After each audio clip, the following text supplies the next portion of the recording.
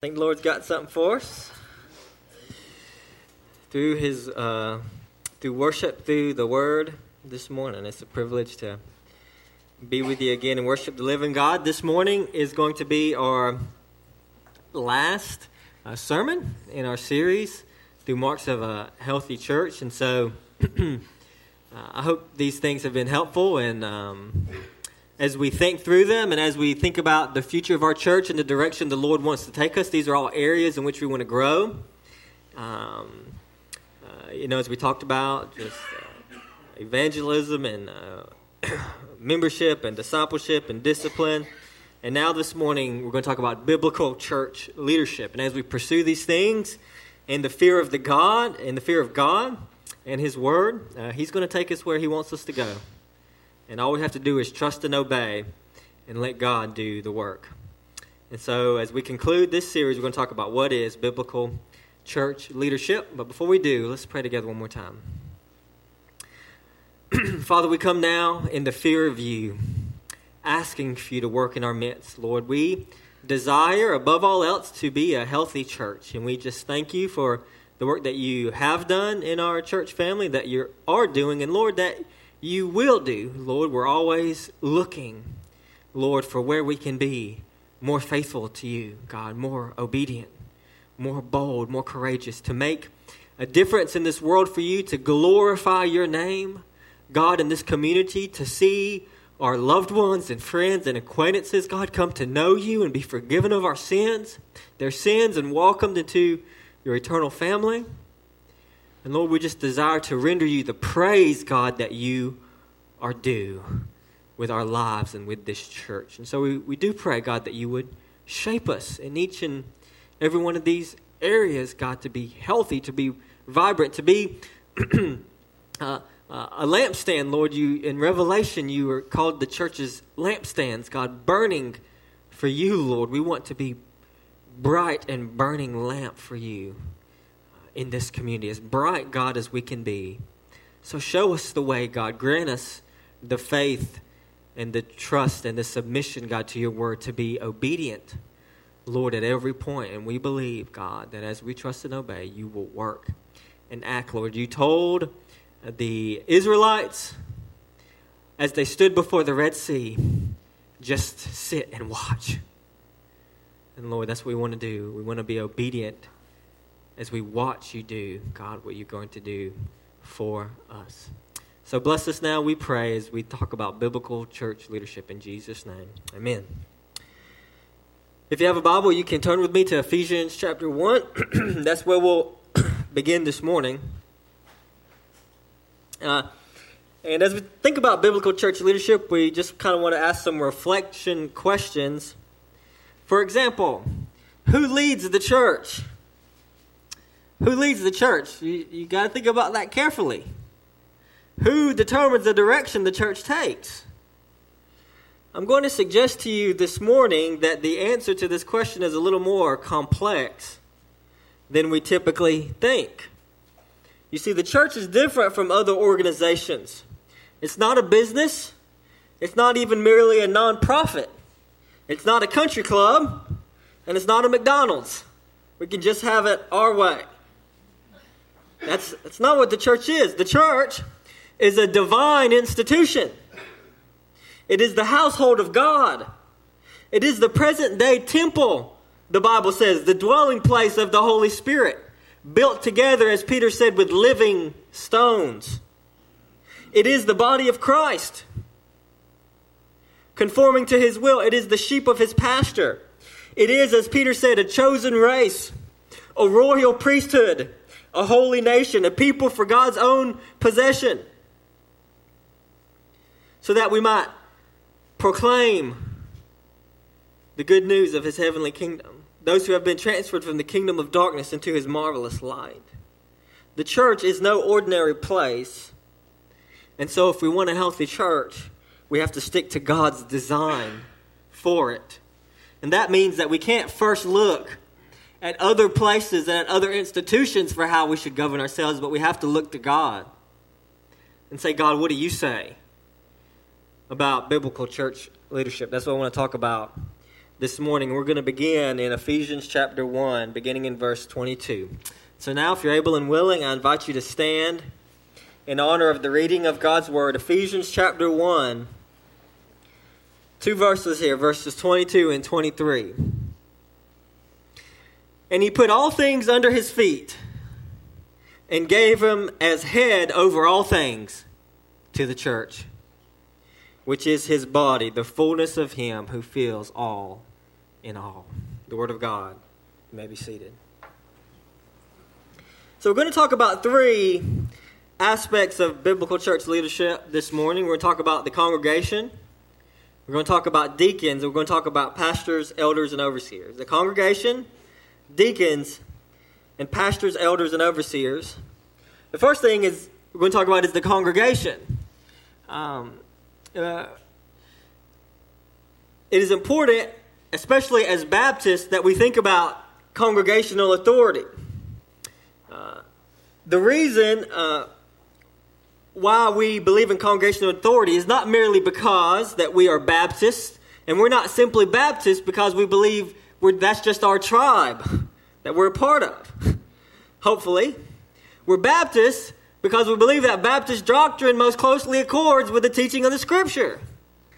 Because it is the Scripture that is the ultimate authority on all matter of faith and practice. And we believe that it is the Bible that teaches that the congregation, the assembly of gathered believers, that is to exercise the final authority under Christ within the church. And it is the congregation as a whole that is ultimately accountable to Christ for the direction that it takes. And now, to be clear, a certain caveat has to be, an important statement has to be made as we talk about congregational authority. And that is this. Does this mean then that the church is a democracy? We may be tempted to say yes, but in reality the answer is no. The church is not a democracy. We're Americans. We like democracy. You know, we didn't like taxation without representation, so we pitched a fit and threw tea in the sea about it. Okay? We like democracy, and democracy is good as a human form type of government. In fact, I think our founders got it just about as perfect as they possibly could with a democratic republic. But at the same time, the church is not a democratic republic. The church is a monarchy. The church is a theocracy. The church is not majority-led. The church is Christ-led. Christ is the head of the church. We look at those two verses again. He put all things under his feet and gave him as head over all things to the church, which is his body, the fullness of him who fills all in all. Christ is the king of the church. The only one whose will matters in the church is not my will. It's not your will. It's God's will. It's Christ's will. So then in what sense do we mean then that the congregation is the ultimate authority under Christ? What we mean is that there are sufficiently clear pointers in Scripture, which we'll look at shortly, that show us that it is the congregation as a whole that is ultimately accountable to God for what? For discerning and upholding Christ's will within the church. Right? So that means that contrary to what some may think or we just might kind of unwittingly assume, when we have a church conference, we're not taking a popularity vote. When we have a church conference, what we are saying is that in any given decision, we are discerning the will of Christ on this issue together. And when we make a decision together through church conference, we are saying that we believe together as a body of believers of Jesus Christ that we have discerned not our will but Christ's will on this matter. And therefore, that's the path we're going to take. So we have to be clear about that. Because it's tempting in democratic processes to think, well, you know, we're just discerning what we want or what most people want or what most people's preferences are. That's not the job of the church. To determine what we want, it's the job of the church to determine what Christ wants for us. And so we do see in Scripture then these pointers of congregational authority, and we've looked at several of them already, and we'll just briefly look at them again. They're especially clear in matters of church discipline. Two passages that we've looked at a number of times already. Matthew 18, verse 15. If your brother sins against you, go and tell him his fault between you and him alone. And if he listens to you, you have gained your brother. But if he does not listen, take one or two others along with you, that every charge may be established by the evidence of 2 or 3 witnesses. If he refuses to listen to them, tell it to the church. And if he refuses to listen even to the church, let him be to you as a Gentile and a tax collector. And then in 1 Corinthians 5, in the face of sexual immorality within the congregation, Paul says, when you are assembled in the name of the Lord Jesus and my spirit is present with the power of our Lord Jesus, you are to deliver this man to Satan for the destruction of the flesh, so that his spirit might be saved in the day of the Lord. And so in these cases of unrepentant sin, what we see then, that it wasn't the apostles' job, it wasn't the bishop's job, it wasn't even ultimately the pastor's job to enforce church discipline and excommunication. It was the church as a whole that was given this authority. It was the church that Christ understood and that the apostles understood. The church who as a whole have the responsibility of guarding the boundary lines of their church body. Of saying, this is who is in, this is who is out. This is the behavior that we will accept. This is the behavior we will not accept. That responsibility is given to the church. And Christ and the apostles expect the church as a whole to exercise that authority. It's not given to any single individual. What other authority do we see that's given to the church? Well, the choosing of leadership. For example, in Acts chapter 6, verses 2 through 5, when there was a conflict and the Greek-speaking widows were being overlooked in favor of the Hebrew-speaking widows in the early church. And this is what they did. In Acts 6, it says that the 12, that's the apostles, summoned the full number of the disciples and said, it is not right that we should give up preaching the word of God to serve tables. Therefore, pick out from among you 7 men of good repute, full of the Spirit and of wisdom, whom we will appoint to this duty. But we will devote ourselves to prayer and to the ministry of the word. And what they said pleased the whole gathering, and they chose Stephen, a man full of faith and of the Holy Spirit, and Philip and Prochorus and Nicanor and Timon and Parmenas and Nicolaus, a proselyte of Antioch. And so, what we see in this picture here is that Christ himself chose the apostles. That was a unique office in the history of the church, as the apostles were given specifically by Christ to lay the foundation of the church. It's not an enduring office. But when an urgent matter came up within the church, the apostles themselves did not, as it were, throw down the hammer, but they say, look, it says in verse 2 in Acts 6, they summoned the full number of the disciples. They summoned the whole congregation, and they said, you choose godly men of integrity and wisdom, of proven character, and who walk in the fullness of the Holy Spirit. They entrusted that responsibility to the congregation, expecting them to be able to discern who was wise and godly among them.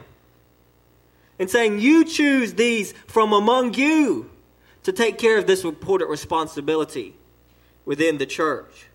And so the apostles gave this responsibility to the church, and they expected the church to be able to exercise the wisdom and discernment to identify those among them who were capable of leading in this area in wisdom and integrity and fullness of the Holy Spirit.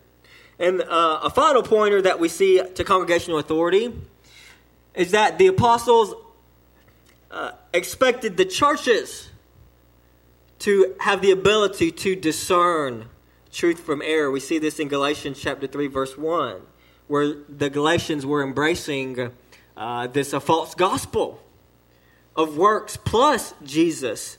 And Paul writes, says, "O foolish Galatians, who has bewitched you? It was before your own eyes that Jesus Christ was publicly portrayed as crucified."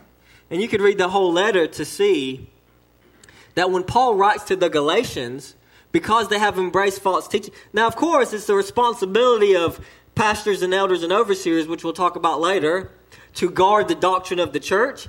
But note, when the church at Galatia was infiltrated and they were embracing these false doctrines, when he wrote the letter, he does not directly and immediately address the leaders of the church. Who does he address? The church as a whole. The whole church. Saying, "Who has bewitched you? Why have you embraced the false gospel?" The Apostle Paul expects that the church as a whole should have the responsibility and the wisdom and the discernment to discern truth from error. And when they don't, he rebukes the whole congregation for it. Saying, "You should know better. You should know the truth. You should cling to the truth and uphold and defend the pure gospel against false teaching." And so what do we see about congregational authority?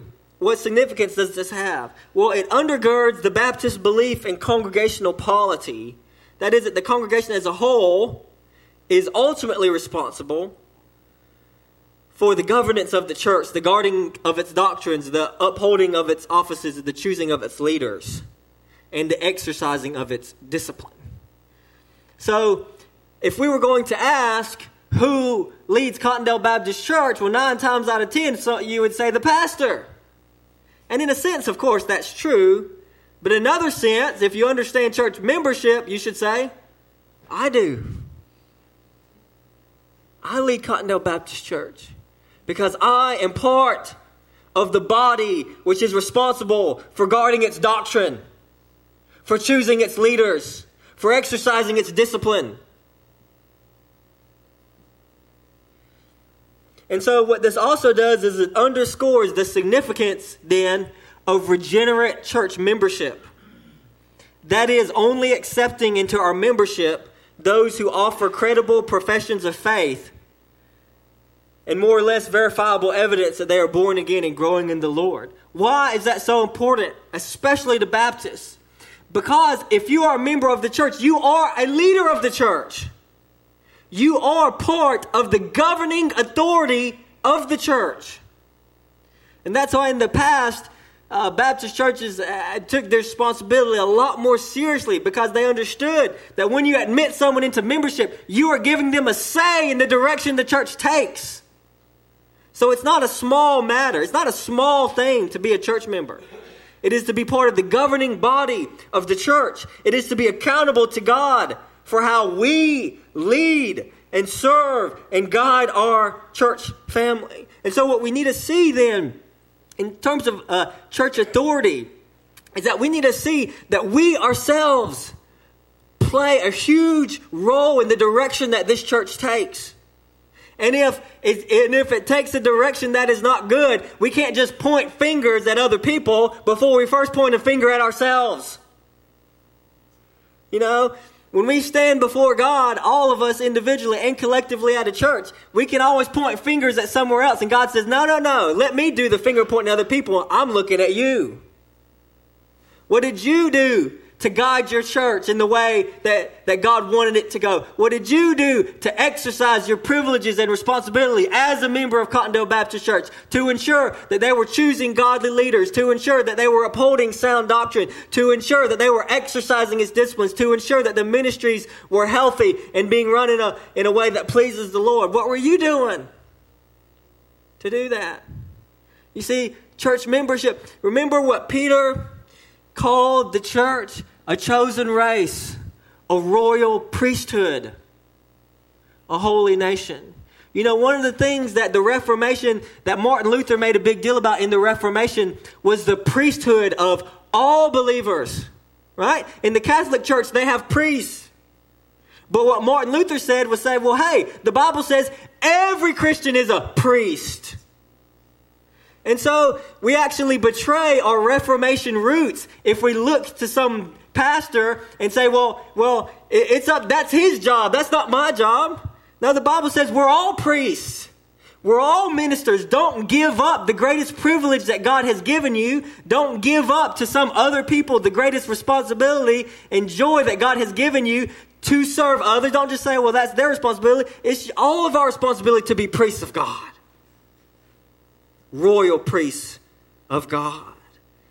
And that's why church membership is glorious. And it's serious. And we should take congregational authority seriously. So that's the first aspect of biblical church leadership, is congregational authority. And the second aspect we want to look at is deacons. Deacons. The next two are typically what we call the offices of the church. So there are two particular offices of enduring quality. And so as we talked about, the apostle was a unique office chosen by Christ, eyewitnesses of his resurrection. That was not an enduring office. So if you see someone who calls himself an apostle, don't listen to what they have to say. But the Bible does outline two enduring offices for the healthy functioning of the church. That is pastor, elder, and overseer, and then the office of deacon. The office of deacon is described in 1 Timothy 3, where Paul is outlining to Timothy, Timothy is acting as an agent of the apostles, especially of the apostle Paul, and so in that sense he's charged with appointing elders and deacons, and so Paul gives Timothy these qualifications of who to look for to fulfill these offices within the church. And in 1 Timothy 3:8 and following, this is what it says of deacons. It says, deacons likewise must be dignified, not double-tongued, not addicted to much wine, not greedy for dishonest gain. They must hold the mystery of the faith with a clear conscience, and let them also be tested first. Then let them serve as deacons if they prove themselves blameless. The wives likewise must be dignified, not slanderers, but sober-minded, faithful in all things. Let the deacons each be the husband of one wife, managing their children and their own households well. For those who serve well as deacons gain a good standing for themselves and also great confidence in the faith that is in Christ Jesus. So what does this office mean? Well, the word deacon literally means servant. So, we think of it as a title, but in the Greek language, it was just the word for servant. That's what a deacon is a servant. The word translated deacon is diakonos, and the verb translated to serve in verse 13, for example, it says those who serve well as deacons. The word deacon is diakonos, and the word serve is diakoneo. So it's clear in the original language that the two words are closely related, even though you can't see that as clearly in the English. To be a deacon is to be a servant. To serve is to be a deacon. To be a deacon is to lead by serving. To be a deacon is to lead by serving. In Acts chapter 6, many people see the prototype, if you will, of the diaconate ministry. In Acts chapter 6, we read it a little bit earlier. We'll read verses 2 through 4 again. It says, the 12 summoned the full number of the disciples and said, it is not right that we should give up preaching the word of God to serve tables. Therefore, brothers, pick out from among you 7 men of good repute, full of the Spirit and of wisdom, whom we will appoint to this duty. But we will devote ourselves to prayer and to the ministry of the word. And so many people see in Acts 6 the prototype of the diaconate ministry. There was an important need within the church that was becoming divisive because there didn't seem to be a fair distribution of resources among the needy. And so these men were chosen to step in and to meet these tangible needs of the church family, especially working to guard the unity of the church, because that's what was at stake in the issue. And so deacons then are servants. They're need meters. They're ones who deal with division within the church and help maintain the unity of the Spirit in the bond of peace. They're problem solvers. They're the firemen extinguishing the flaming arrows of division that the enemy would shoot into our midst. They're first responders on the scene to assess the situation, tend wounds, and prevent collateral damage. In the spirit of Acts 6, they are stewards over the important practical ministries of the church. in order to free up then the pastors and elders and overseers to focus on the ministry of prayer and the word. So it's an important ministry. It's a huge ministry within the church, because these are godly men who step forth and lead the church by serving, who step up and meet tangible needs within our church family. You should pray for your deacons. And you should pray that God would raise up among us other godly men who would lead by serving. Other men who meet the qualifications of 1 Timothy chapter 3. Men who will say, well, I'll step up and I'll stand in the gap. And you see, there's a sinful temptation that we all face when problems arise in any area of our life, saying, instead of dealing with the problem, I'm going to turn and run from the problem and let somebody else deal with it. A deacon is a godly, wise man within the church family who sees a problem and runs to the problem to deal with it, to fix it, to make it right. And we pray for more and more such men in our church. And the next office, and the final office, is the office of pastor, elder, and overseer. I've referred to it using this threefold name, and that's intentional because in the Bible, those terms are used interchangeably to refer to the same office: pastor, elder, and overseer. In 1 Timothy 3, Paul refers to it as the office of overseer, which in some translation is bishop. But really, if you look at it, it's the same office as pastor or elder. In fact, probably one of the most common terms for the office is elder. And interestingly, the least used term for the office is the office of pastor, which it's interesting why Baptists kind of cling to that term the most. But regardless, pastor, elder, and overseer are the same office. The qualifications are given in 1 Timothy 3. Paul says, "This saying is trustworthy. If anyone aspires to the office of overseer, he desires a noble task." So I'm just going to pause right there for 1 second. Paul understands that in any given congregation, there should be men who aspire to the office of overseer. Why? Because it's a noble task. It's a noble thing. It's a hard thing. It's a good thing.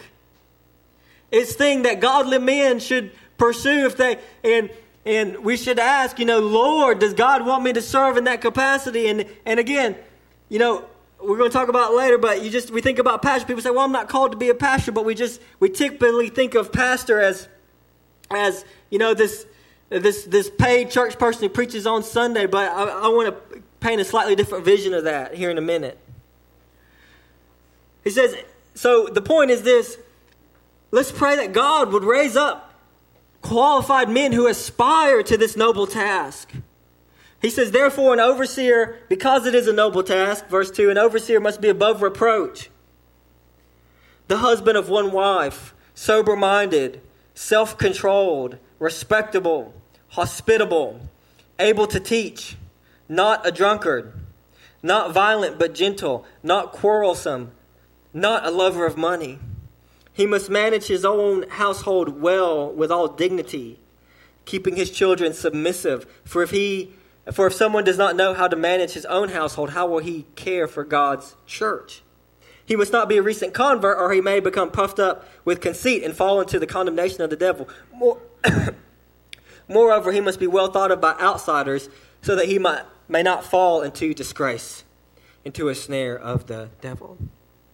And so it's important to note, as Paul is outlining this qualifications of elder, pastor, and overseer, it's clear that the primary thing that Paul has in mind for church leadership, it was true of deacons and it's true of pastors and elders and overseers as well, is the most important thing is character. It's holiness. It's integrity. That's why you should pray for your leaders and pray for your pastors. Because the devil is out to steal, kill, and destroy, and every pastor has a bullseye on the back of his head. And the devil's just out trying to take us down. It's character, it's integrity, it's holiness that's so important. And this is important because we live in a businessy age where it's tempting for churches to look at a guy who maybe has lots of business experience and leadership skills. Maybe a guy with a very charismatic personality and can attract a crowd. And of course, none of those things are bad. In fact, they can be very useful to ministry, and many leaders will have them. But the point is this: all the skills are worthless without character and integrity. So it doesn't matter how, it's been on the news recently, and in several years, many prominent pastors have fallen into disgrace because they were great leaders, but they lacked a humility and integrity in private. And let me tell you something. Private indiscretion and private sin. Jesus said what has been done in secret will be proclaimed from the rooftops. It will be found out. And so character is the primary quality that Paul is looking for: integrity. The overseer must be able to show their leadership ability by the proper managing of one's home, Paul says. I mean, it only makes sense because the church is what? Is God's family. So the proving ground of your leadership ability within the church is your own home, because if you can care for your own family, you can care for God's family. Because that's what the church is. It's the family of God. There is one skill specifically mentioned, that is the skill of teaching. That doesn't mean, I would argue, that the elder has to be the greatest preacher you've ever heard. All it simply means is that they have to be able to clearly and confidently and accurately uphold the truth of Christ and God's Word.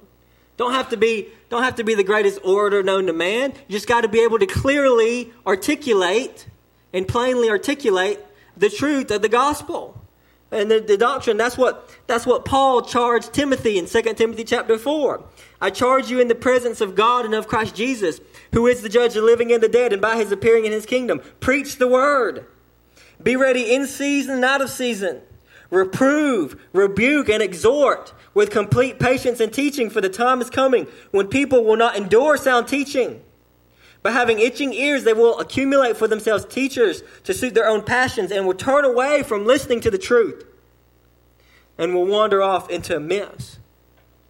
And so the heart then of a pastor, elder, overseer is a man of character and integrity who can teach accurately and plainly and can fulfill the leading and shepherding function and responsibility within a church family.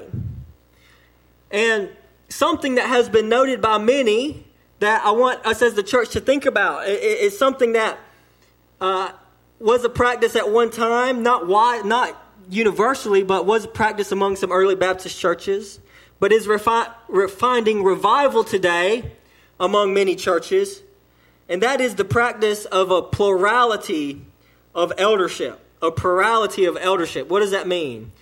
Well, everywhere in the Bible where you see elders in a local church mentioned, it's always in the plural. For example, Titus 1:5. This is why I left you in Crete, so that you might put what remained into order and appoint elders, plural, in every town as I directed you. That is, it seems to be that the apostolic practice was that when a church was planted, they would appoint elders, plural, in each church.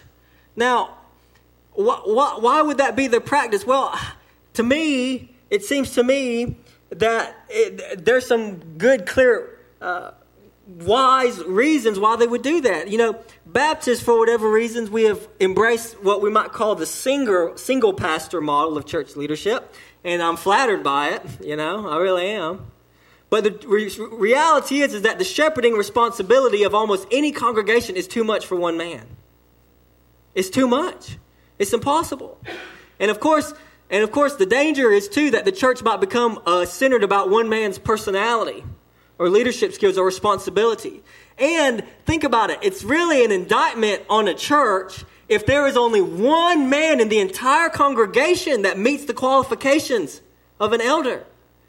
In every church, we should at least pray that there would be other men who meet these qualifications. and who can help bear together the shepherding responsibility of the church, so that all of that doesn't fall on one man, but that together there are a group of men who can guard, who can help lead the church in guarding the doctrine, in teaching in its various capacities, in leading it in prayer, devoting themselves, as in Acts 6, to the ministry of the word and the prayer, together, seeking the Lord together for the direction and the life and the health of this church. And that's why Paul says, whoever aspires to the office of overseer desires a noble task. It's a good thing. And Paul's saying men should aspire to that. And I pray that there will be men in this church who aspire to that office of overseer, so that together we could seek and seek the Lord in prayer and in the ministry of the word. And of course, so just practically speaking, I think, so then what that would mean then is that we would need to kind of shift our idea of pastor a little bit. Because in Baptist life, we think, well, pastor's the guy we pray to preach on Sundays. But biblically, I want to suggest maybe it's something different. Maybe it's just one man among other godly men who are also elders, pastors, overseers. And there is precedence, I believe, to set maybe one elder or pastor apart as the primary teacher. There's precedent for that. For example, in 1 Timothy 5:17, Paul says, "Let the elders who rule well be considered worthy of double honor, especially those who labor in preaching and teaching." So there is precedent to say, well, there'll be one primary among these men who might preach and teach, but the group as a whole would lead and guide and direct the church. That means to be a pastor, you don't have to be paid by the church. To be a pastor doesn't mean you have to be your full-time vocation. To be a pastor, elder, overseer means that together with other godly men of integrity and wisdom, you're seeking the Lord together to shepherd and guide and care for the church. I think it's something for our church to think about and to consider and to pray about. I think there's strong biblical warrant for it. So finally, as we look at what is biblical church leadership? The head of the church is Christ. Under the head of the church is the congregation as a whole, who is responsible for how we respond to God. And then the congregation then is responsible in together as in wisdom and in discernment to choose men of godliness and integrity whom it will put at its helm, to help lead them in the offices of deacons and pastors and elders and overseers. And so the point is this: if we want God's blessings, we got to do things God's way. And the reality is whether any of us in here will be in an office of the church, we should all aspire.